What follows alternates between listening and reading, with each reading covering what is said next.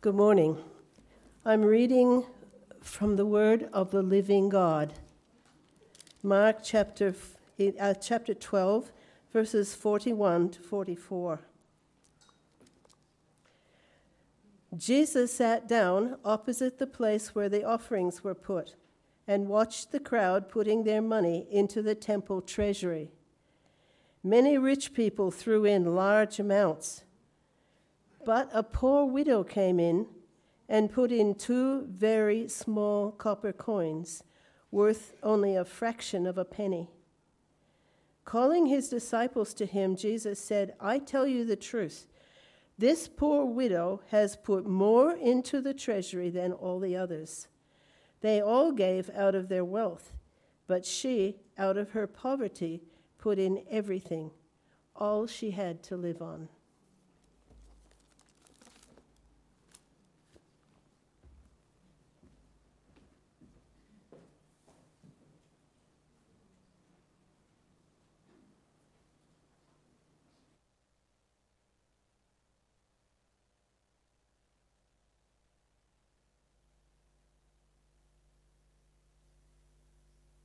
Looking curiously at the soundboard. There we go. Cool. Good morning, everyone.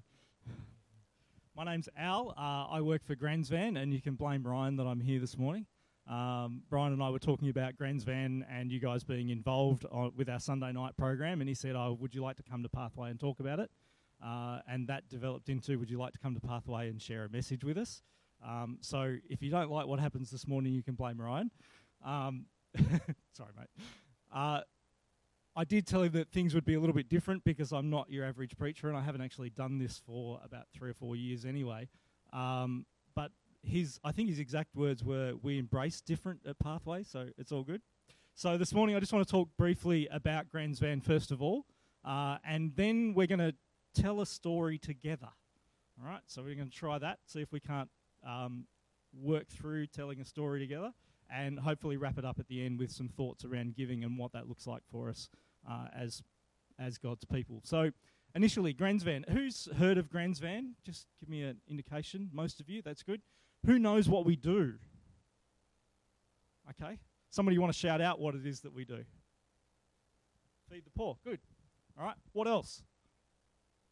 Build relationships. Good. Anything else? Good. Warm clothing. Excellent. All right. All really good things. So Gransvan was actually formed in June 2006 by Mary Binks. Mary was the mayor of Devonport at the time. She looked around and saw that there were no organisations, nothing available for the homeless and poor in Devonport in terms of providing food and meals during the week. So she gathered people from the local churches and from the local community and formed an organisation which is now an incorporated association run by a board of directors, and that organisation is set up and designed to look after the poor and homeless of Devonport to some extent. Obviously now there are some other organisations around town that do this, but Gransvan's still an integral part of what happens in terms of looking after the poor and needy in our community. We have one part-time employee, that's me, hello, and we have over 100 volunteers on our register. That fluctuates up and down a little bit. I think it started about 125 when I first took over as the coordinator of Gransvan, and it just goes up and down depending on who's available and what's going on. But over 100 volunteers who go out 4 nights a week to provide a meal of either sandwiches and soup or hot stew.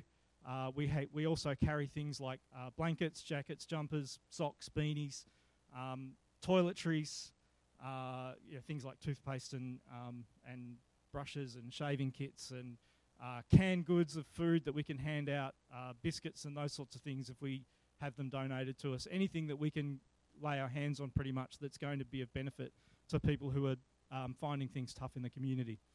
On average, we serve somewhere around 14 or 15 people per night, which doesn't seem very many. But last month, August, that actually totaled 343 clients over the month, which was our second highest month on record since 2006, our highest August ever. And already in September, the lowest number of people that we've had is 16, and the highest number that we've had is 28 over the 6 nights that we've been out. So the need is actually increasing, and we expect that it will continue to increase. But that's what we do. That's what we're about. And as somebody said, building relationships is a big part of what we do. And some of our regulars, part of the reason they're there is not because they desperately need something to eat, but because they enjoy coming and sharing a bit of company and having a few minutes to chat with the people that are there. So community is certainly a massive part of what we're about. So that's what we do. There are some exciting things coming in terms of what Grensvan is about to be doing. So there's a couple of photos that you're going to see on the screen. One of them is a brand new truck. It's an Isuzu dual cab. It's car license rated, so think about the size of your budget rental truck. That is, it currently doesn't look like that anymore because it now has a back on it. That's going to be our new food van. So we have the current food vans parked out the front. Think double the size is what this is going to be, and instead of serving from outside the van, you'll actually climb up and there'll be a hatch and you'll serve out through the side of the van instead. We needed a bigger truck because we want to do a few things that this was going to be necessary for. One, instead of just stopping at 2 locations around town, once this gets up and running, we're going to be stopping at least 4 and potentially increasing the number of places that we stop so that we can reach more people. So at the moment, we stop at the old library car park opposite Hertz Rentals and at 108 Tarleton Street, so not very far away from where your new shed is. In East Devonport, we're looking at adding the Valley Road Shopping Centre, possibly Coles Beach, and potentially another location in East Devonport as well by the end of this year. So that will be happening once that new van's up and running and ready to go. That will have in it a bain-marie, a hot water urn, and a fridge, so we'll actually be able to provide a greater variety and a greater quantity of food for the people that we're going out and serving. So that's the truck side of it. The second thing, and part of the reason we needed a truck, is what you can now see on the screen, the trailer. Now that's only just been built. It's currently being fitted out on the inside. It's only got the electrical and the plumbing to go as we speak. In that, the door at the far end opens into a small shower space. So clients will be able to come, lock themselves in, get themselves a shower, a hot shower, get themselves clean, dry, whatever they need to do, and come out. In the other door, which is the rest of the space, there will be 2 washing machines and 2 dryers. There'll also be a small meeting space where people can sit and chat. So we're looking at potentially providing free medical exams, free haircuts, free counselling, any of those sorts of services that we might find are going to be useful for people. The trailer will be out during the day 2 days a week, once in West Devonport and once in East Devonport, and that service will be completely free to the community. So if anyone needs a free shower or somewhere to wash their clothes and get them dry, then we will have that. And of course we'll have tea and coffee available for them to sit and chat with our volunteers while they wait. We'll have spare clothing in case any of their stuff isn't worth putting through the washing machine, that they can actually take something new away. So that's where Grensvan is headed and what we're doing over the next little while. So later on this morning, I don't want to harp on about this too much, but there'll be an opportunity for you to come out and wander around the van and have a look at what our current van looks like. Ask me any questions about Grensvan. I think Ryan's also organised a few people that are going to hear from me about what's required, because you guys are actually heading out tonight and next Sunday night to actually run the service for us as Grensvan and volunteer. So those people that are involved in that can come and hear exactly what's involved and what's required. Cool. Story time. Okay, I really need your help to tell this story. This is going to be an interactive thing, so please don't be shy. It's why I got this microphone, because I might actually stick it in your face and get you to answer some of the questions. All right, don't panic too much. They're going to be easy questions, and it's all made up anyway. We're just making this story up as we go along. So I want to tell you a story about a builder, and the first thing I need is the builder's name. Anyone shout out a name for me? Bob is the obvious one. Let's have something a little bit more creative. Norman. Norman's our builder. Okay. Now Norman's good name. Reminds me of the car from City Slickers. So Norman is somewhere between the age of 25 and 35. Somebody yelled out a number between there. 27. Okay, good. Norman, who is 27. Is Norman married? Let's have a vote. Those who say yes, he's married. Yes, he's married. Hands up. Looks like it's a no. He's Has he got a special someone at least? Yes. There's always one in the room. Okay. All right. So, do they have any kids? No? Okay. Is 27 too young for kids these days? I know we're in church, but let's be realistic, people. Not being married is not a condition for not having kids these days. All right. So Norman's a builder, and like most builders, he has a vehicle of some description to cart his gear around in. I won't do any advertising for any of the local brands, but he has a ute which he stores all of his tools and equipment on and parks in his driveway at night, and obviously takes it to work to do whatever he needs to do. Somebody's kind of going, oh no, already. We haven't even gotten there yet. So, this one night, Norman's sitting at home on the couch watching his TV and hears some noises outside. It's dark, he's not sure what's going on. He flicks the outside light on and he sees a few guys gathered around his vehicle outside. Now, what would a normal person do in that context?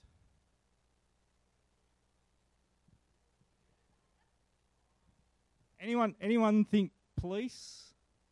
Yes, okay. 12 gauge, okay. Norman's not a gun owner, okay. But he is a fairly typical Aussie male. And I don't know about you, but one of the first thoughts that I would have, I know this is probably a stupid thought, is to go out and confront them. All right? So he wanders out the door. He says to these guys, hey, stop what you're doing. What the heck are you up to? They're my things. And they go, not anymore, mate. We're taking them. And he says, no, you can't do that. I rely on these tools and equipment. I'm a builder by trade. I need them.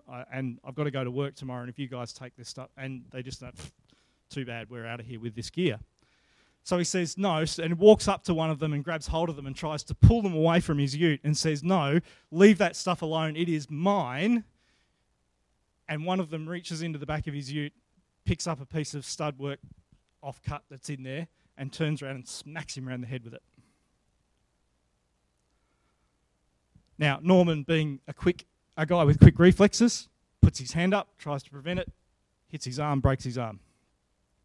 The guy swings again. This time he does hit him in the head, knocks him down to the ground.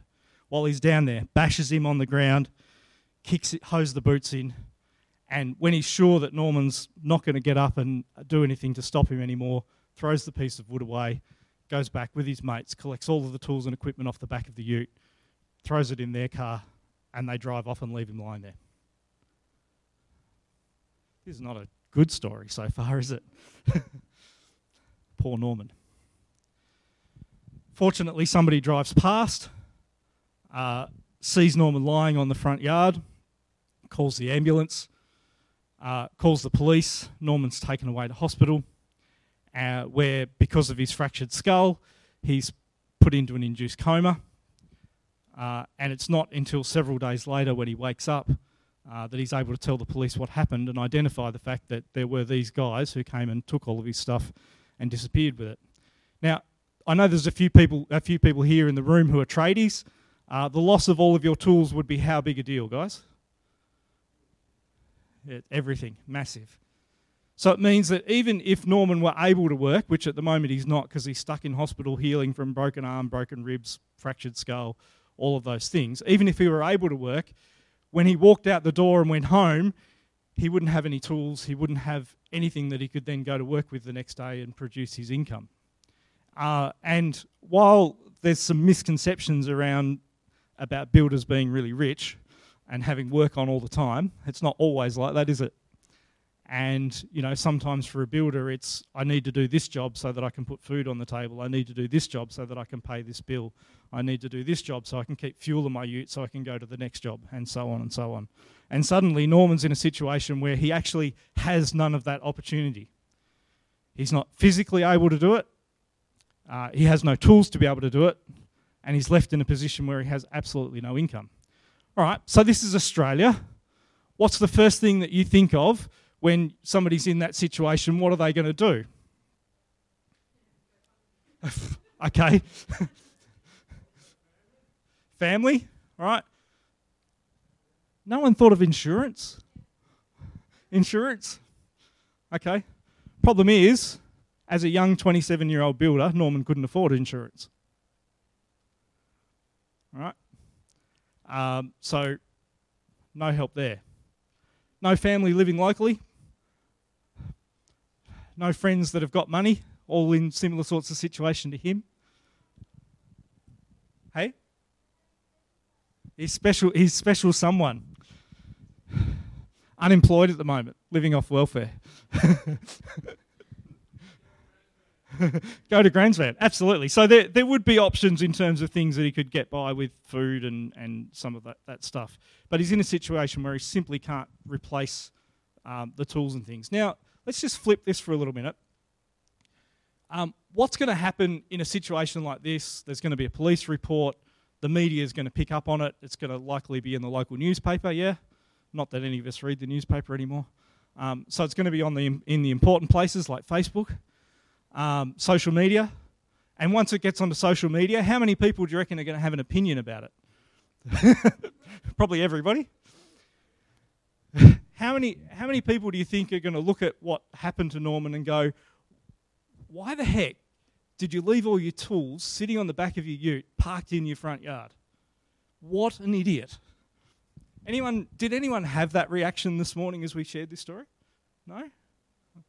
There were a couple of honest people going, what an idiot. Surely at least you would not buy a ute that you left them on the back of. You'd buy some kind of van that you could lock them up in and they'd have to break into it. Or you'd park it in the shed where people couldn't get to it.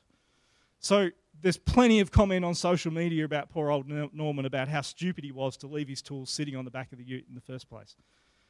How many of you thought that he was crazy to go out and confront the robbers? All right?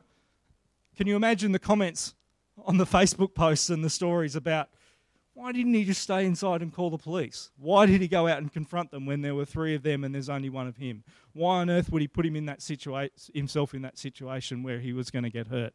What an idiot.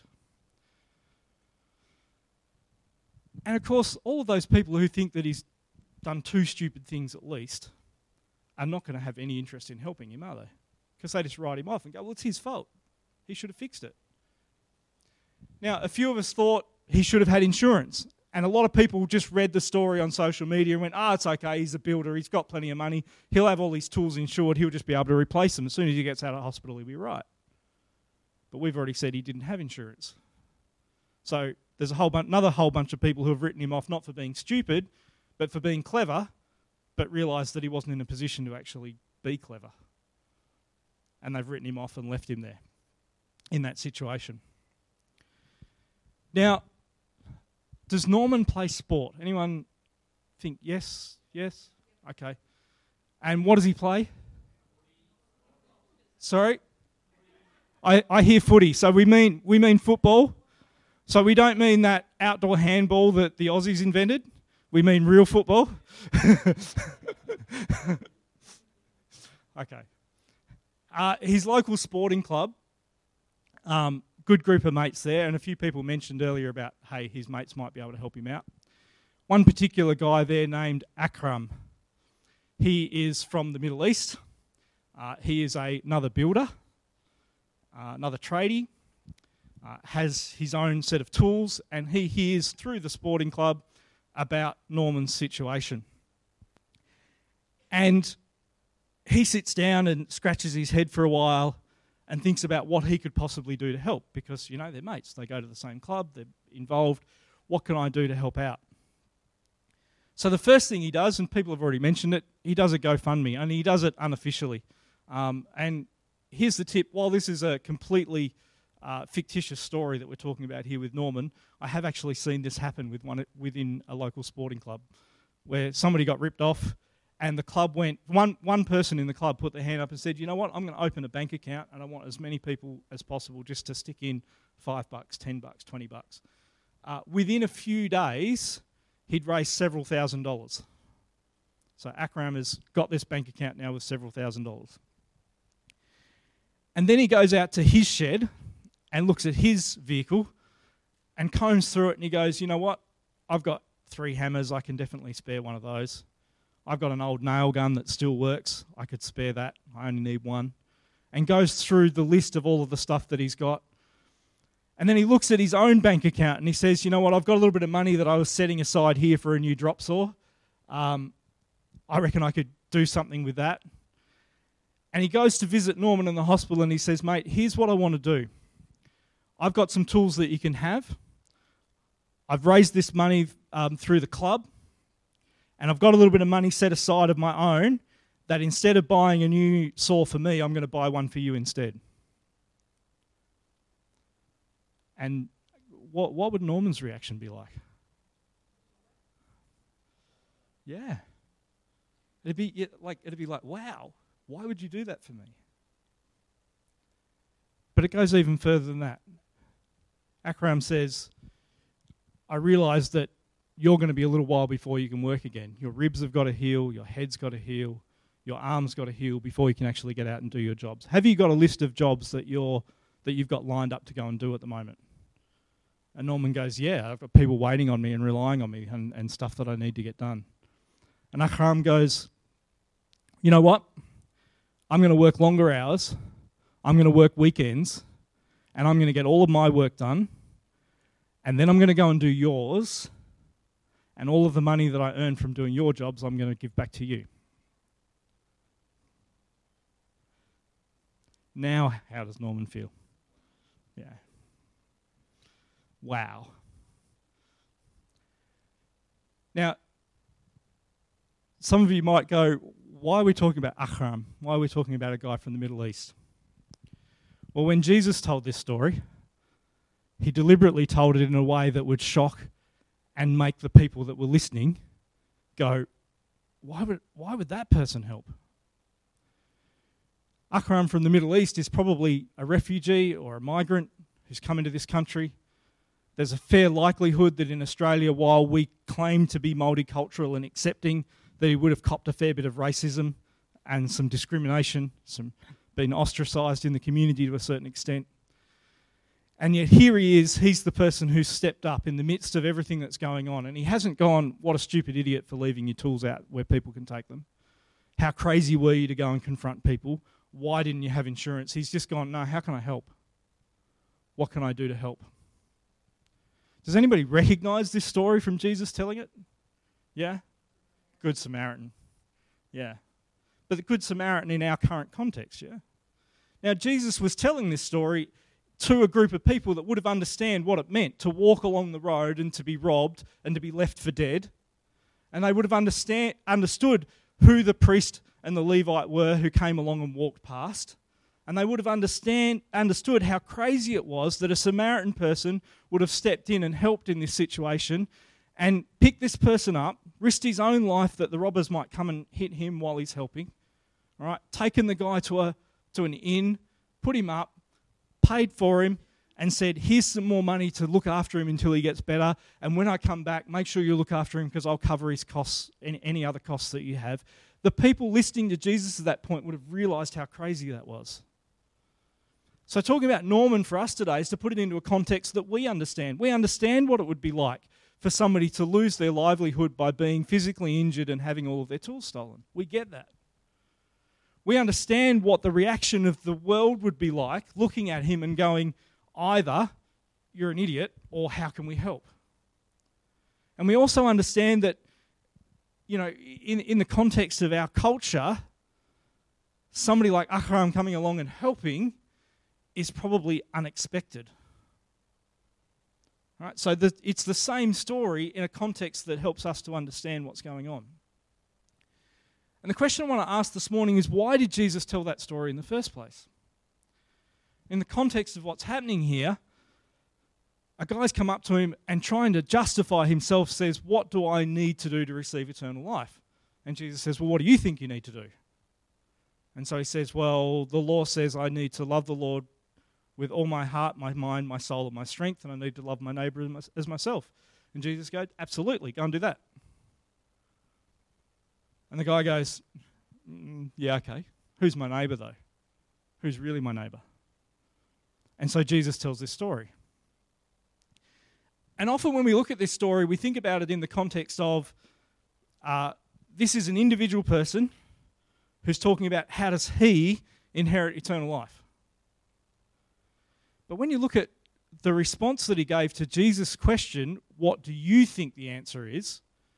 That response can be individual, but I think it's actually better understood as being a corporate idea. Love the Lord your God with all your heart, mind, soul, and strength. Love your neighbour as yourself. See, that's not just about me, that's about you. In fact, it's almost all about you. And for every one of you, it's about everyone else. And not just the people sitting in this room, but the people walking past on the street, the ones who live in the houses across the road, the people who are going to come to Pathway Community Hub, the people who are going to come to Pathway Shed, that come to Pathway Kids, that come to Pathway Youth, that are involved in the local outdoor handball club, the football club, the Apex club, that go to Paul's Kitchen, that come to Gran's Van. Love your neighbour as yourself is about every one of those people, isn't it? And isn't that what Jesus is describing when he talks about the Samaritan and the question that he asks at the end, who do you think was the most like a neighbour in this story? And the guy goes, well, it's obviously the Samaritan. It doesn't make any sense that it'd be the Samaritan. Why would they help us? We're basically at war with them over religious issues. Doesn't make any sense, but while the story doesn't make any sense, he's obviously the neighbour. And Jesus just says, so you go and do the same thing. What must I do to receive eternal life? I must go and make my community better. I must go and love my neighbour as myself. I must go and have an impact on the people that I come into contact with that makes their life better in some way. Now, one of the things that I remember growing up with in terms of talking in church and talking about looking after the poor and doing things like Gran's Van does or Paul's Kitchen does or that some of the stuff that I know you guys do within the context of the community, we so often talk about it as these are a means to an end. Right? These are an opportunity to build a relationship with somebody so that we can share the gospel with them. Anyone ever heard that before? Is there anything wrong with that? No? But I think that making a better community from God's perspective is actually an end in itself. Now, I don't know whether you find that controversial or not. But I believe that God created us to live as a community, and we see that in the way that he put Adam and Eve in the garden, and he gave them a set of rules, and he said, go and multiply and fill the earth. So God was creating for himself a community of people. He then drew Abraham out and separated him to become the father of many nations, and that through his seed and his offspring, the whole world would be blessed. So that as people looked at Abraham and the nation of Israel that came out of that they would recognise that there is a different way to live. And if you look at Deuteronomy chapter 15, particularly verses 4 to 11, this is specifically talking about how the nation of Israel should interact with the poor. And it says, when you go and harvest your field, only go over it once. Don't go over it twice and make sure that you get every last scrap. Go over it once and leave whatever you miss for the poor to come along and pick. And don't go all the way to the edge of the paddock. Leave a strip round the outside for the poor to come and gather. And he says every 7 years, make sure that you forgive the debts of anybody that you've lent money to. Look after the poor. Now, God wasn't saying this to the nation of Israel so that they would get an opportunity to build a relationship with somebody who didn't know him and share the gospel with them. That wasn't the point.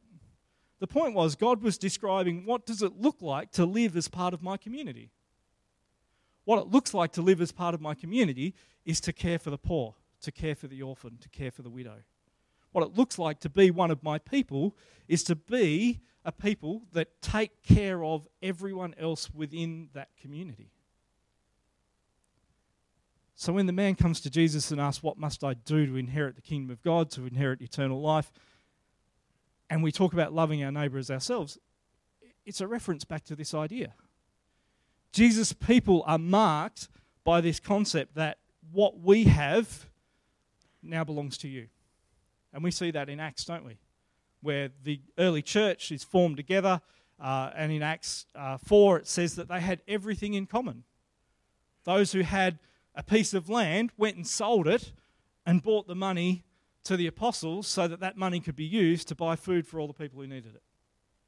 It was a mark of their community. Now, I read something the other day about the story of the Good Samaritan, and it talked about 3 phrases that you'll be familiar with. For the robbers, they looked at Norman and said, "What's yours is mine."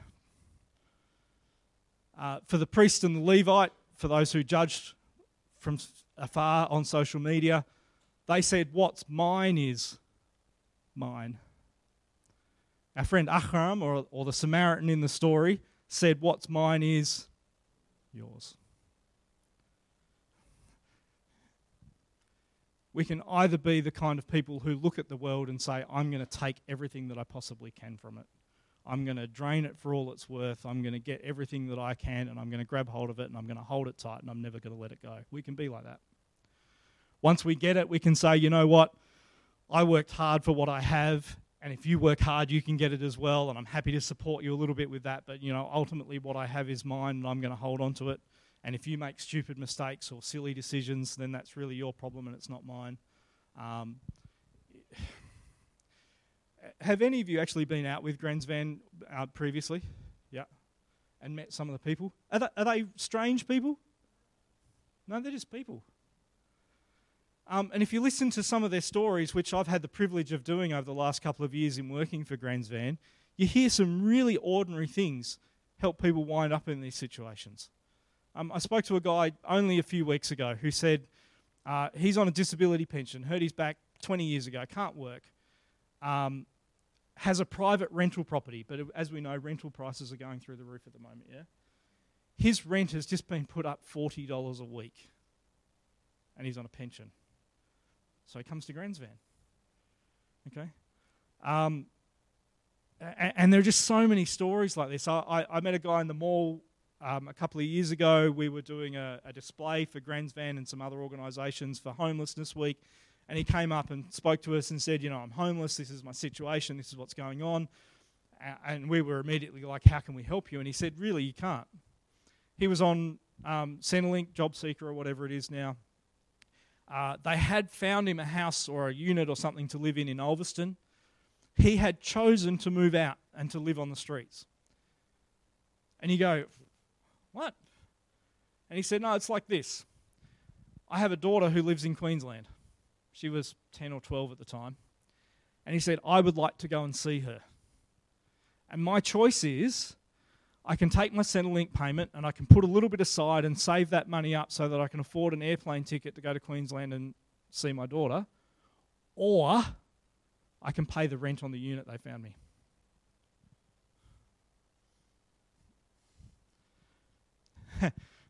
I just went, how do you make that choice? I can choose to be homeless or I can choose to see my family. These people live in our community. And I genuinely feel that the message that Jesus had for that person who came and asked him that question today is, look around, open your eyes, find the person who needs what you have. Find the person who needs what you have, and then give it to them. How many of you, and this is, I'm not going to ask you to put your hands up for this question, this is more just something for you to reflect on. How many of you genuinely have more than what you actually need? Right? Not everybody. Right? That's why I'm not going to ask you to put your hands up, because there may be somebody here who doesn't. And if you're in that situation and you need help, then I'd say please chat to somebody and get some support. But for many of us, we have way more than what we need. So this idea of saying what's yours is mine, I'm going to accumulate stuff, what's mine is mine, I'm going to hold on to it, to me is just so not what God called us to be. What God called us to be is the kind of people who go, you know what, what's mine is yours. If I have an extra loaf of bread, you can have it. If I've got a second jacket, you can have it. If I can give you a lift somewhere, then I'll do it. Whatever it is. Another simple story about a lady who was, and I think still does, goes to Paul's Kitchen. And she said by going to Paul's Kitchen for one meal a week, It enables her to put petrol in a car to get her kids to school. She hasn't got any extra to give to anybody else. She's right on the edge. And organisations like Gran's Van and like Paul's Kitchen and Heaven's Kitchen and others are there to support those kind of people. And here's the deal. What I know about this church is you guys are already doing this in so many different ways. Okay? I had the privilege of sharing coffee with Eddie a couple of months ago and talking through some of what your church is up to. And then I sit in the pew this morning or get handed a leaflet as I walk in the door and sit this morning and hear about a new initiative that you guys are doing in the community to support the community. And I just stand back and go, well done. Fantastic. You are being the kind of people that God has called you to be. So I'm not here to twist your arm to give or to try and convince you to do something that you don't know about. I'm actually here to encourage you for doing the things you're already doing. Because I feel like this is a church that I can genuinely stand back and go, hey, look at them. There's a community of God's people who's living the way that God's people are supposed to. Right, now, I bet it's not all a bunch of roses, yeah? And I know it's not perfect. But at the very least, there is a heart here to be reaching the community and serving and doing stuff. And I just want to congratulate you guys for that. And say, more. Keep going. Don't stop. Serve your community, love your people, and continue to do it well. But as I do that, I just want to ask you one question. And this is partly through my experience with the job that I do and some of the phone calls I get, which are exceedingly strange when people want to make a donation to us at Gran's Van. They seem strange to me anyway. I guess it's because of the way that I view the world and everybody sees it differently. But I had a phone call not too long ago. A person rang up and they wanted to donate some items that they had collected and gathered to Gran's Van. Now, these were things like toiletries, towels, blankets, the kind of things that you sort of bathroom stuff that maybe if you're homeless you wouldn't have access to. And this person had deliberately put them into packages. So, a toothbrush and some toothpaste and gathered them up and said, okay, here's a package that you can give out. And I don't know, she had 10 or 15 of them. I can't remember exactly what the number was. Now, my response was, that's really great. The problem is our clients won't take them as a package. All of the items are things that we can use. It's all stuff that we'd give away. But if you give them to us, I just want to let you know that we're going to break them up and give them out individually because our clients will do that anyway. They'll come to the van and they'll say, no, I don't want that on that, but I need that item there, excuse me. And her response was, no, you can't do that. And I went, sorry? She said, well, I went to all the trouble of packaging them up. You can't break them up and give them away. And I went, sorry? So the issue here was not that she wasn't giving. The issue is that what she thought she was getting out of giving. My assessment of it. I don't know this person. She was a complete stranger, and I may be being terribly judgmental, and I'm sorry if that's the case. But it just struck me as being really strange. And so I started to think about, and there's been a few instances similar to this in terms of Gran's Van, people wanting to give, but only in a certain way. And I started to ask myself the question, what's behind this? What's behind this, yes, I'll give, but only like this? And I realised, or I really came to wonder, is it because it's not about giving for the sake of the other person, it's about giving for me? Even though I'm giving, my attitude behind it is wrong. And that's why the Bible verse, the Bible reading that we had this morning is the one that I chose. Because it's not just about trying to create this kind of community. It's not just about loving our neighbour, it's about why. Why do I do that? Am I doing it because giving makes me feel good? Am I doing it because I can celebrate in the world, look how much I'm giving to the community? Am I out there waving the flag and saying I'm one of those rich people who's walking up to the pot with a big, I don't know what they were tipping in, copper coins or gold coins or whatever it was, but Jesus sat back and watched them coming to make their donations and they were tipping it in, and I bet some of them were making a big deal of it. Maybe some of them were putting it in carefully. But for most of them, the rich, they were giving such a small portion of their wealth that it really didn't cost them anything. And it was more about the feeling that they got from it and maybe the reputation that they got from the people around them that was important. Whereas for the widow, she came and gave everything that she possibly had because her relationship with God said a few things, I think. One is, God, you're worth it. Because I love you, I'm prepared to give everything that I've got. And because I love you, I trust you enough that giving you everything I've got doesn't mean I'll be left to go without. And I think sometimes that's one of the hard things. See, it's easy to go, you know what, I've got 2 jackets, I'll give you one. It's a bit harder to go, I've only got 1 jacket, but you need it more than I do. It's easy to go, oh, Gran's van needs sleeping bags, I'll duck down to the camping shop and buy 2 or 3 because it's not going to make any difference to me to spend a couple of $100 for a few sleeping bags. Make a big difference to the people who've got nothing. And don't get me wrong, that's a great thing, and we absolutely love donations like that, and we get them reasonably regularly. But I feel like there's no cost to that, and the attitude behind it is, whatever. There's no sense of, I'm doing this because I love my neighbour. There's no doing this because it's a response of my love for God. There's no doing this because I want to try and be a part of building the kind of community that God created. I'm doing this either because, whatever, it's just what people do, or because I get something out of it. So while I really want to encourage you as a church for the things that you're doing in the community, I also want to challenge you as a church to ask yourselves the question, what's our motivation for this? And that motivation shouldn't just be, like we said, it's not a terrible thing, but it shouldn't just be this is an opportunity to get a foot in the door to bash them over the head with the gospel and try and convert people. It shouldn't just be about that. It should simply be about, here's a human being created in God's image, whom God loves, so I will love them too. And because I love them, in the same way that I love myself, I will give them what they need, and I will serve them. That's the attitude that we should have. So I just want to leave you with those 2 things this morning. A massive encouragement to say, guys, well done. Please keep doing the things you're doing for our community. The way that you guys are supporting Devonport and continuing to grow and expand the way you do that speaks volumes about who God is and what his community of people looks like. But also that challenge. Why are you doing it?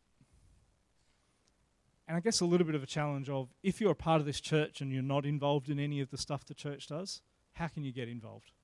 How can you be a part of making our community better? Because I genuinely feel that God is not just interested in taking us out of this earth and into heaven one day, but he's interested in transforming this earth here and now. Let's be a part of God's work, hey? All right, let's pray. Father, we just want to thank you for the example of your Son, Jesus Christ, who gave up everything that he had, the full glory of being God in heaven with you, seated at your right hand. And he left all of that behind to become a little baby, to grow on this earth as a normal human being, and ultimately to pay the price for our sins by sacrificing himself on the cross. Lord, his love led him to give everything. Lord, thank you for that example. Thank you for your love for us.